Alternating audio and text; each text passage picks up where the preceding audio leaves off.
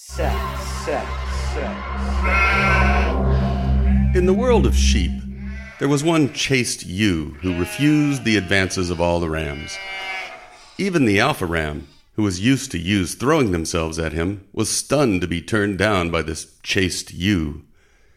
One day, however, she caught sight of a black ram on the outskirts of the herd. He was disliked by the other rams. He was mean and selfish, and would bite his own mother to eat the last bit of grass on a knoll. To the amazement of the other rams, the chaste ewe ran to the black ram, licked his face and genitals, then offered her rear end to him. He wasted no time in fulfilling his masculine function.